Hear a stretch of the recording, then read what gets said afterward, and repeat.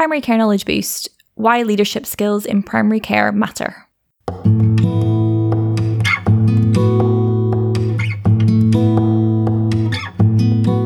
Welcome back to Primary Care Knowledge Boost. Today we're speaking to Dr. Amar Raghani about leadership skills in general practice. And the first thing that we should say about Amar is that he's got a voice for podcasts and we could listen to him all day. And secondly, he's well versed in the topic of leadership skills and we think he communicates it in such a lovely way. Dr. Amar Raghani and friend of the podcast, Dr. Joanna Bircher, published their book, The Leadership Hike, Shaping Primary Care Together, late last year. And actually, it's a really interesting take on leadership, a bit easier to digest than some of the similar books that we've tried.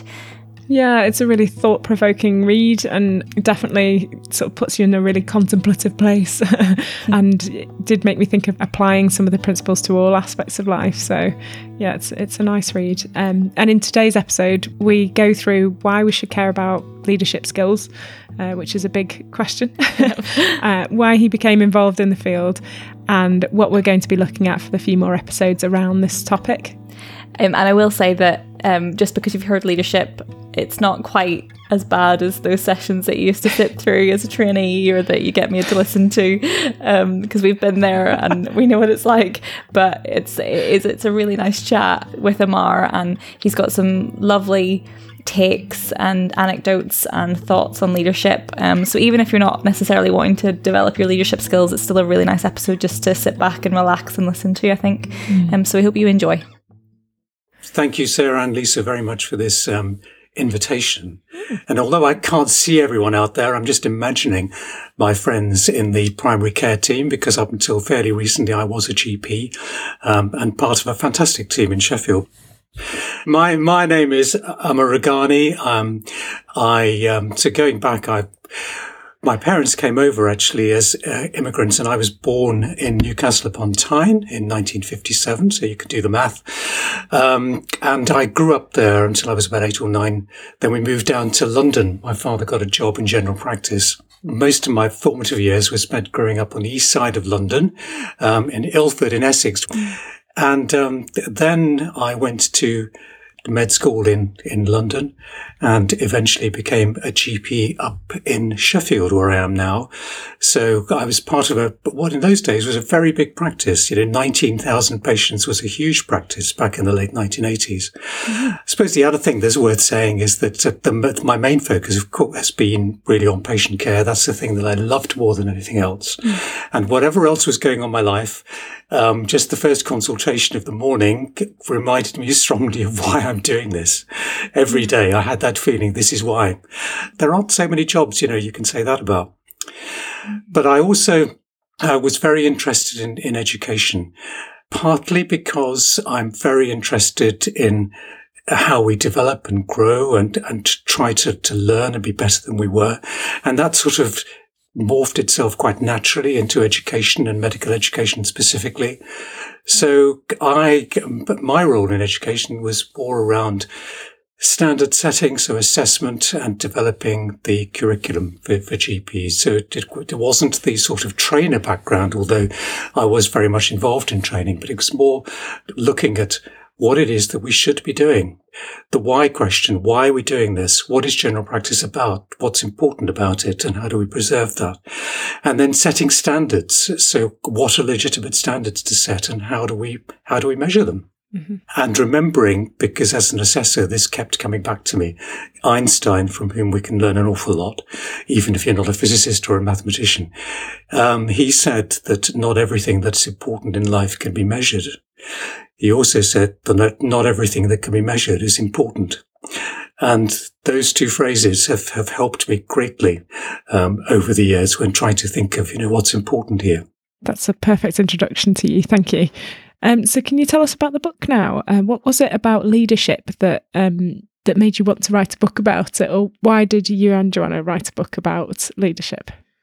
So it was my idea to do this, but Joanna, I had come across, and I had a wonderful experience of visiting her practice and seeing how she was with her team.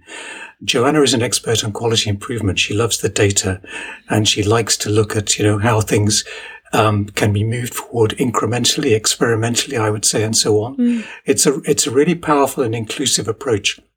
And having seen that and observed that with her, I just thought that her core values and beliefs were very similar to mine in how we feel about the possibilities of leadership, but that she looks at the world and thinks about the world in a different way, and that we would be complementary to each other and produce something much better than just one of us on our own, which actually is also part of the ethos of the book. Yeah. Coming back to how the book came about, well, that was interesting because I've mentioned that I was an assessor and I was working on the curriculum. So assessment is all about the MRCGP, which is the licensing exam for those who want to be GPs. And about 2013 or thereabouts, all the medical specialties were beginning to say leadership is something important. So they'd got hold of the idea that leadership is an important concept, and the Academy of Royal Colleges, this sort of overarching group, told each medical specialty to bring that into their curriculum and to assess it. And I heard that and I thought, right, I'm really, really interested in this. I'd never really had a specialist, in quotes, interest in leadership before. But I found myself thinking, well, I'm going to have to be part of a group that somehow defines leadership and thinks about how you can measure that. So I had mentioned Einstein a while ago, and it worried me enormously because, well, actually two things, I had to pause at that stage and think about what I was going to do. And two things came to mind that really helped me. One was from a Greek poet who categorized two types of people. So one was a type that I definitely wasn't, which was a fox, very bright, picks up things quickly, knows a lot about a lot, or knows a little about a lot, shall we say. But that sort of foxy type mentality and so on. So I didn't see myself as being a fox at all, because foxes would look at the notion of leadership and quickly work out what it was and be able to explain it to you. And I just wasn't able to grasp it in those terms. However, this poet also said the other sort of person, or the other sort of people, are hedgehogs. So I like hedgehogs actually, but hedgehogs, he said, are characterized by knowing only one thing, but it's a big thing. So I thought, yeah, I think I'm a hedgehog because I know only one thing, and it's a big thing. It's that leadership is really, really important, and it's important in a way I don't yet understand. So I gave up lots of stuff in order to focus on what on earth this concept meant and, why I thought it was important. And the other thing that helped me was a book that I picked up on a holiday in the Cotswolds. And I found a line in it as I was standing in the shop. And it was from a guy called Erich Fromm, who I hadn't heard of then, but he's a German social psychologist, really.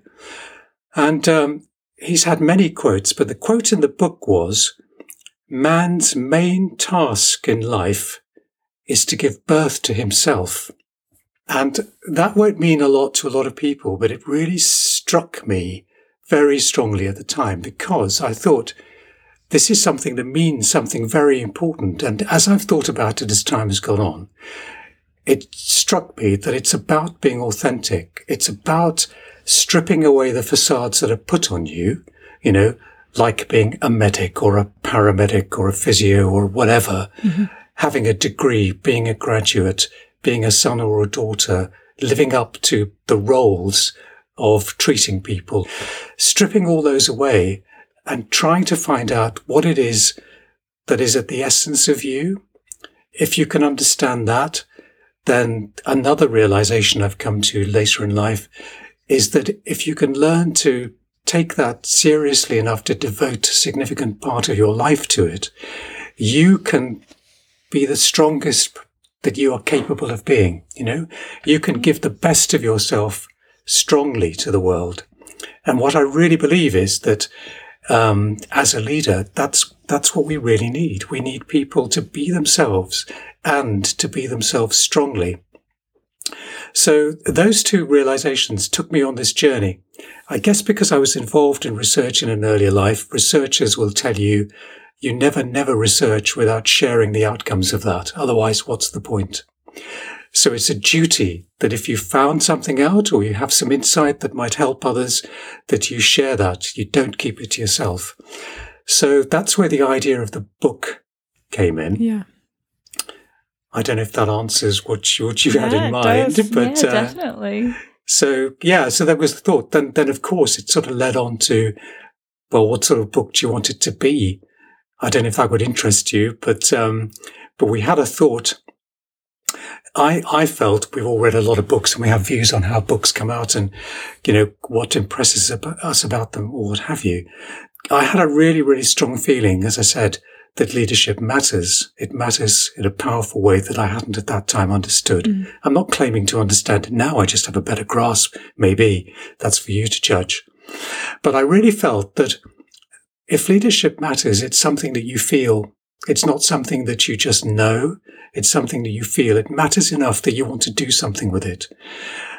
So I felt that this book had to be something that touched people, that actually you felt something. You felt something about passion. You felt something of why we felt it was important. You felt something about what its influence and power was and how it might change you and change the world around you. Mm. And we wanted people to connect in terms of their heads, thinking about things differently, being more open-minded. We wanted people to feel something. We didn't want to prescribe what that might be, but we wanted them to feel that this mattered to them in some way that we didn't want to define. And we wanted people on the basis of those two things, being open-minded and to feel a sense of energy and motivation to do something with it. So we wanted the book to be able to give you the next steps. How do you convert that feeling, that notion, that sense of something within that wants to find expression? How could you use that in ways that might help you to live a better life, run a better practice, work better with the people around you? So that's where the book comes from. I'm not sure. Well, I know that not all books are written with that in mind, but it had that very clear feeling. So I think both Joanna and I felt something strongly every time we wrote anything towards the book. And I hope that comes across, in the way it's written and the way that we try and engage with people with it. Yeah, it definitely does. Yeah, I was going to say it definitely does. The book has a hike metaphor throughout it. Yeah. So it might be nice just to know where that kind of thought came from or why that's the way you chose to express it. Okay, yeah, absolutely. So, I live about 10 minutes from the Peak District by foot. So how could it not be about a hike? But no, okay.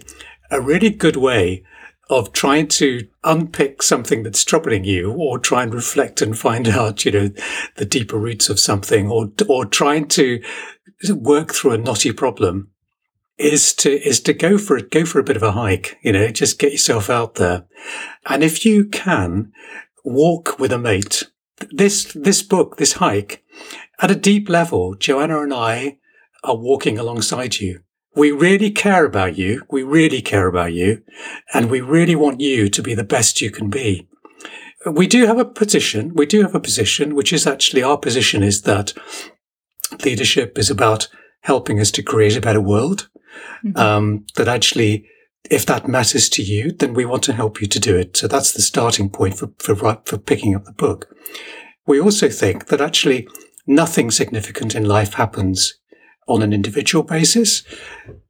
The really important things for all of us are complicated. Sorry, they're complex rather than not complicated. They're not things we can work through just from an individual perspective. We absolutely need the perspective of other people. We absolutely need their ability to look at the world in different ways, to come up with solutions in different ways, and to combine their skills and their strengths, which I mentioned earlier, because collectively we are just so much stronger. So that's why we care about you.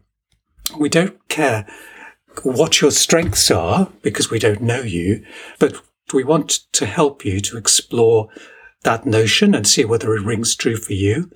And we want you to commit your life to doing something about it. So we are not interested in you reading a book and ticking a box on an assessment schedule. That would be a waste. If you want to live a better life, if you want to live in a better society, just look at the world around us, Sarah, Lisa, The world is convulsing at the moment. It's convulsing in every dimension. To me, these are not death throes. These are birth pangs, they're birth pangs. There is a new world that is trying to be born. So this is just an amazing time to be alive. That world cannot be predicated on the beliefs and ambitions of a few people, whether they be power brokers or billionaires or whatever. It's something that we all have a hand in, and that's what leadership is about. So this hike that we're on, Joanna and I, we are walking alongside you. You will find that we will ask you questions. We will ask you to explore. We will hopefully challenge you and provoke you. We'll give you a few tips. We'll give you some stories and examples of how we see it in other people and in other contexts. And we'll ask you to explore whether this has any meaning for you. We will try and cajole you to experiment with that yourself. We will show you that actually every step of this leads to a better place. And at the end, we lie, of course. We tell you that there's a view from the top, and of course the top is never the top. I've given it away, but you knew that anyway.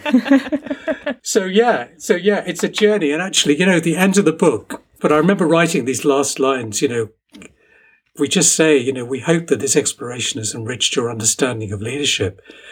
We hope that it inspires you to help others make their difference. If it does, then our hike together has been worthwhile. And we are with you in spirit as your adventure takes you in a new direction. So we say goodbye to you there, but we know you're going off in a new direction, and that's going to be amazing.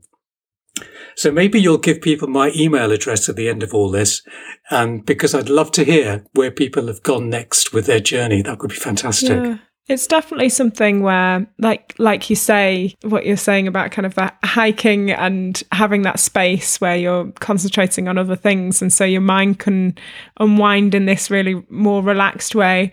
And it puts you in that place where you're kind of very contemplative, and you do feel like you're looking objectively at situations, and it's thinking about that bigger picture and what do you want in life. And yeah, for me, I was thinking all about all different friends and family members, and that drive, that what do you want, and how do you want the world and your life to look like? That's right. And there are times when, when you're hiking, there are tricky bits, traverses that you've not come across before. And actually, there are times you feel quite frightened when you look down or look ahead. And just having somebody who's either been there or been on something similar, who can give you confidence, help you with your courage. That's also part of it, because, if you're never being courageous, you're never actually doing leadership. It always requires you to do things, that are going to stretch you, but you'll be glad that you did it. We're thinking about the people out there that are listening, and we're sort of thinking of it from the context of new GPs. They might want to take a leadership role in general practice, but they've sat in those partners meetings or the CCG meetings, and they've seen a very complex and tricky world, and sometimes there is apathy in those meetings, sometimes there's non-decisions, there's a lot of negotiations that happen. I guess we're just kind of orientating the listenership in terms of giving us a little bit of an elevator pitch as to why should we want to become better leaders and why it's important. You make a really important point. Why would I want to be part of this? We can't prescribe that, because we have to get to what it is that matters to people. But I guess at one level, if we're saying that actually, I suppose it starts with feeling, and this isn't meant to sound grandiose, do you want your world, whatever that is, your community, your society, your practice, do you want that to be a better place than it is now? Then that's a starting point. If you don't, then actually the rest isn't necessarily for you, at least not now. If you also feel that actually you want to play a part in shaping that, and I put it that way because actually using the L word and saying, do you want to lead that? A lot of people have notions of what they think leadership is, and they would immediately absent themselves from that. They'd say, well, no, I don't want to be a leader, but I'm willing to play my part. What we're saying is that anyone who wants to play their part in helping to shape the future is going to need to use leadership skills and, interestingly, followership skills, because it's two sides of the same coin, It's about how we use who we are to try and help to shape the future, help change to happen more effectively. Yeah. So, and when I've said we use what we are, what I'm getting at is that actually each of us has an influence on the world.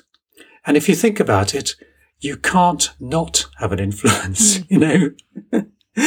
Even if you step back and say, this isn't for me, I'll let you guys do it, you're still having an influence. Mm-hmm. So whatever you do, you can't not have an influence. So we're sort of saying, because we all have an influence, if we feel we want to play our part, then actually it becomes important that we learn what that influence is, and we learn to use that influence better, more knowingly than we did before. A lot of us have an influence without realizing how it affects particularly people. Leadership is principally a people art, a people skill. Yeah. But learning, what that is and learning how to be more effective with it just helps you with every relationship in which between you are trying to improve the world around you. Yeah. I was going to say, I feel very inspired so far by just the introductory chat. I want to get out there and make a difference. But Sarah and I are actually reading the book as we go along through the series. Great. So we can kind of sample it and I guess metaphorically hike along with the listeners as well. So we were reading the introductory bit, and I think something that resonated quite a lot with us was a chat around organizational culture. Oh, yes. Because we really felt that was the kind of the reason for a lot of behaviours we'd maybe seen in all the places that we'd worked. I thought that it would be quite a nice thing to share with the listeners as a bit of a snippet, if you want to give a bit of a chat context around to that. So culture is something about it is a very deep level manifestation of our identity. We adopt the culture of an organization that we go into remarkably quickly.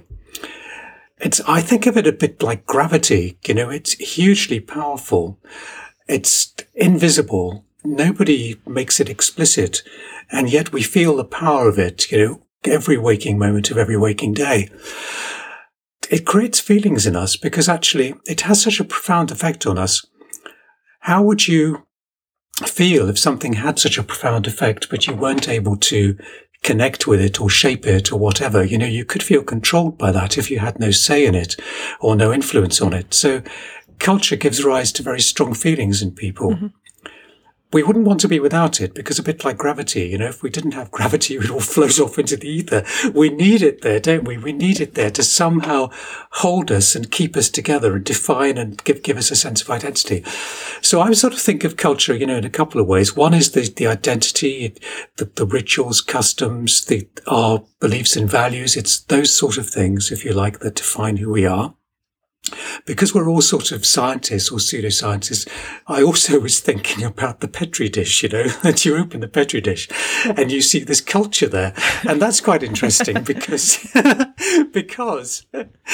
was thinking that, when you see the mold on the top, this is like when you go into an organization, you see all these behaviors, you see these behaviors there.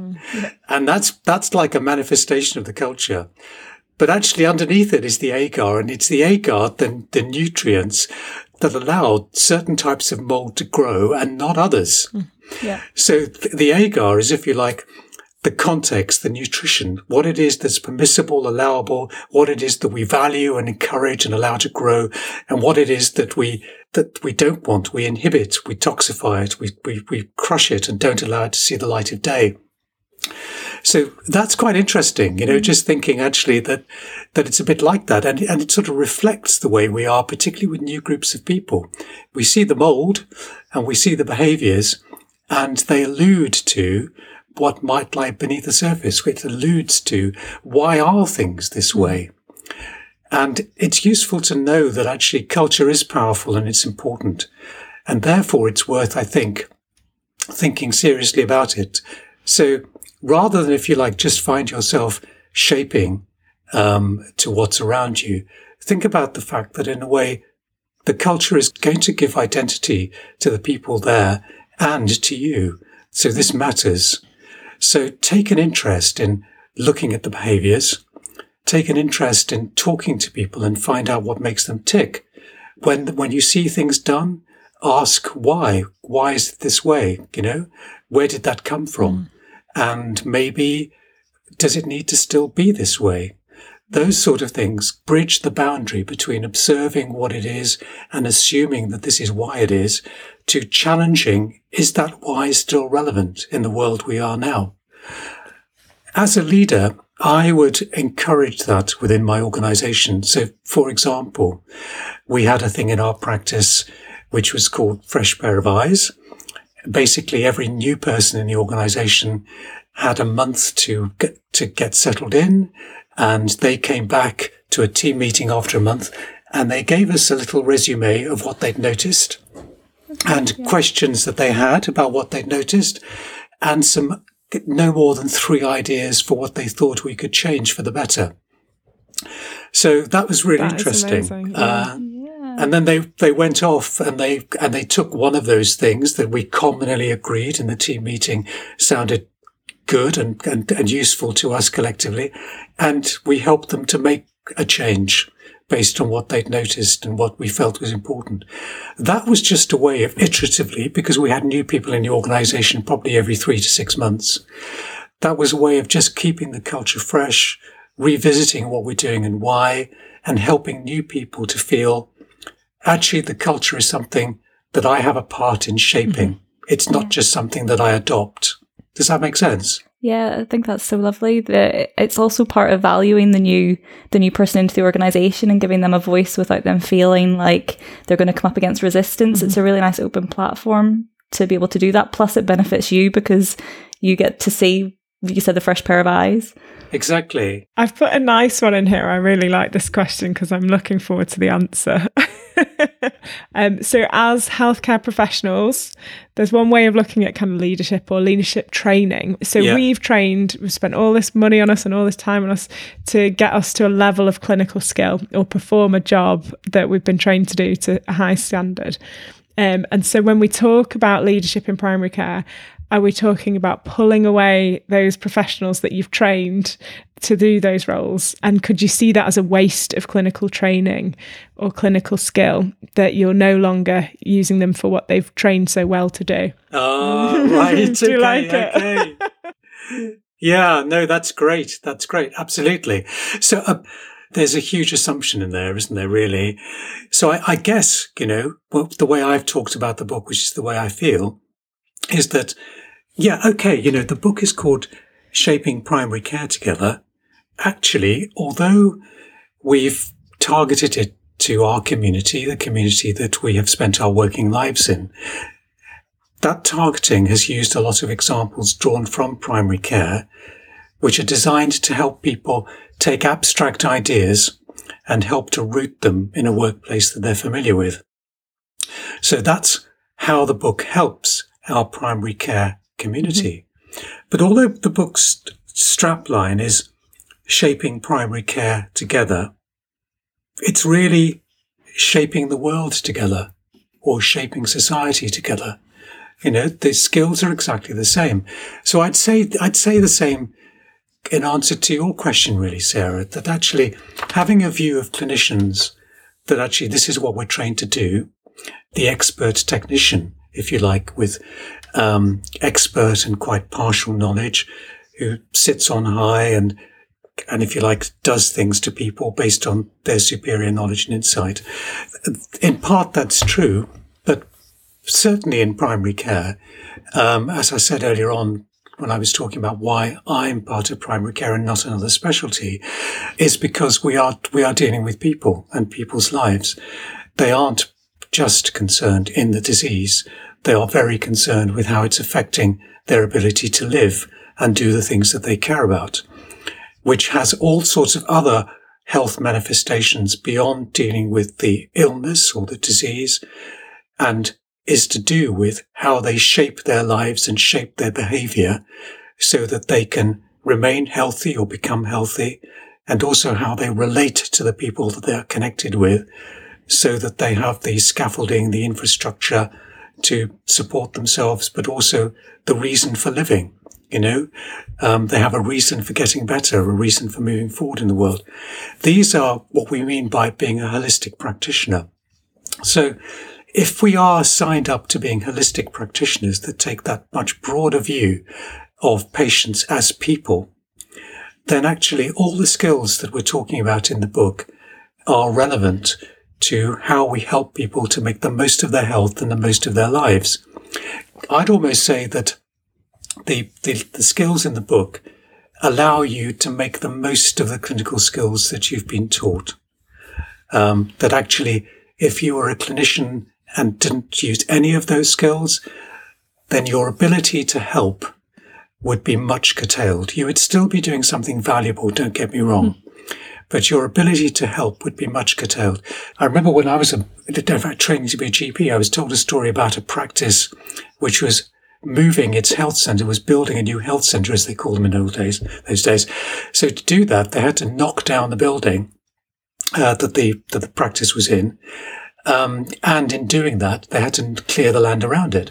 And one of the things they chopped down or cut down was a large tree that was just outside the entrance of the practice. Now, this happened to be a hollow tree, with a large aperture, about 4 or 5 feet off the ground.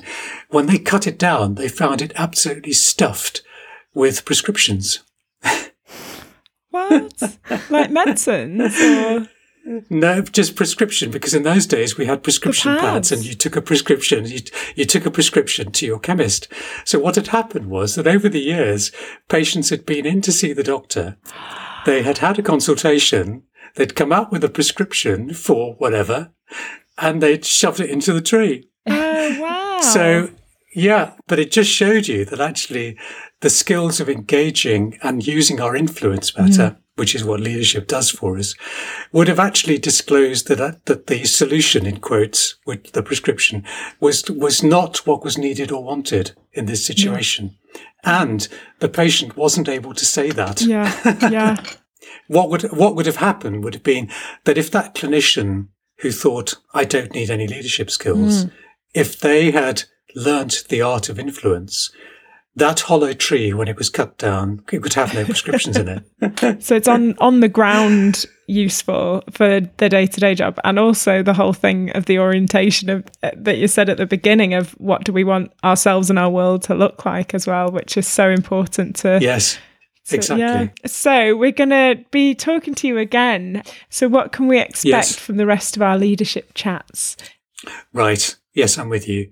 So you can expect more rambling from me, because that's that much is guaranteed.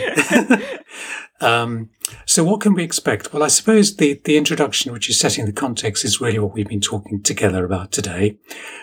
The next step, I feel passionately about every step. The next step to me is resonates very strongly with me as an individual, which is about knowing ourselves.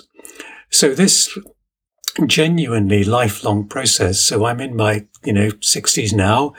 And if anything, I'm learning even more quickly and at a deeper level now than I ever have done. So getting to know yourself and, if you like, learning to interact and engage with the world better is a lifelong journey. Possibly it becomes exponentially more useful to people as time goes on.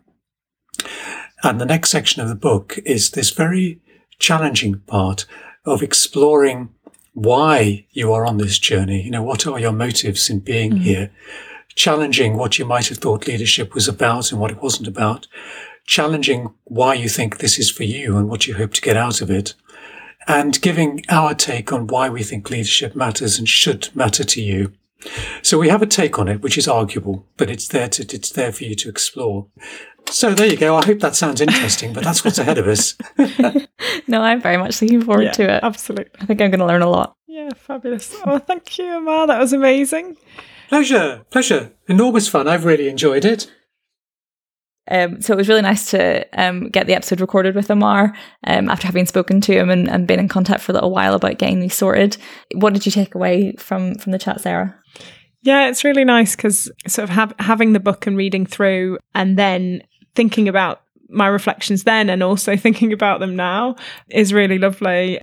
So it's hard to know where to start. I know. Without boring the audience.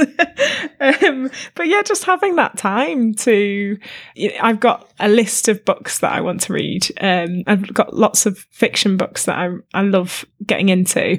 But when I did sit down and start reading, it was amazing then just to give yourself a bit of space that we never get really, to just sit with our thoughts about what we want our lives to look like and what matters to us and what are we trying to do with our practice and our skills. Sure. And I loved sort of thinking about, here we are with all of our skills on the other end of, having qualified, and then thinking, we could sit here and be grinding, we will be doing the work for the rest of our lives, but we need to also think about if all the people at the top or the leaders are making all the decisions that are actually the wrong ones, it makes our lives so much harder. Yeah. And actually we can sit there and shape things in our practice and beyond. So it was an amazing kind of just powerful thought to just think, actually, do you know what? We have got a voice and we can do things. So that was one thing, definitely. That was a big learning point for me. Yeah, no, I completely agree. And I think what I took away from it was that it's so much more accessible to get these skills and to maybe enact change. Like I said in the episode, the stuff about the culture did strike home with me, because if you read that in the book, it just seems like a bit of an easier in a way to be able to enact change. You don't have to be the top of the ladder, the big person in the organization, the one that's doing or making all of the decisions. You can see something and mention it and make a difference in that way. And I think a lot of the ways that happens when you're joining a new organisation, or you're a junior member of the team, or you're a trainee, is by getting the feel for the place that you've entered that maybe hasn't had a new person enter in quite a long time. And as Amar said in the episode, that new pair of eyes that they have in where he used to work, I think is it's just such a good idea to be able to be that person, and to just not feel that you have to be this big, like, knowledgeable, formal leader to be able to do anything about it. So I think that's what I took away from the first bit of the book, and also the bit that you said about kind of needing to know yourself and needing to strip yourself back and know what the essence of yourself before you can start to make a change and make a difference and be a leader. I think that's really important. So for these episodes, if you've got any questions or anything that you want to direct towards Dr. Amar Raghani, then please feel free to do so. Get in touch with us. So you can either email us at primarycarepodcasts@gmail.com, or you can tweet us, and our handle is @PCKBpodcast. Yep, exactly. Like we said, we're doing a couple of episodes with him, and it would be lovely to get some questions in from people who are listening and things you actually want to ask him. So please do let us know. And you can also use our survey. If you don't want to email us or tweet us directly, you can stick it in the feedback bit of that, and we'll pick it up whenever that comes through. Yeah. And the link will be in the episode description. And thank you also for people that are enjoying sharing and recommending us. Has been a lovely source of some feedback as well. And we've had some lovely comments on the Apple Podcast ratings things as well. So thank you very much to everyone who's been doing those things. Yeah, it's so lovely when we get things like that. Till next time. On Primary Care Knowledge Boost.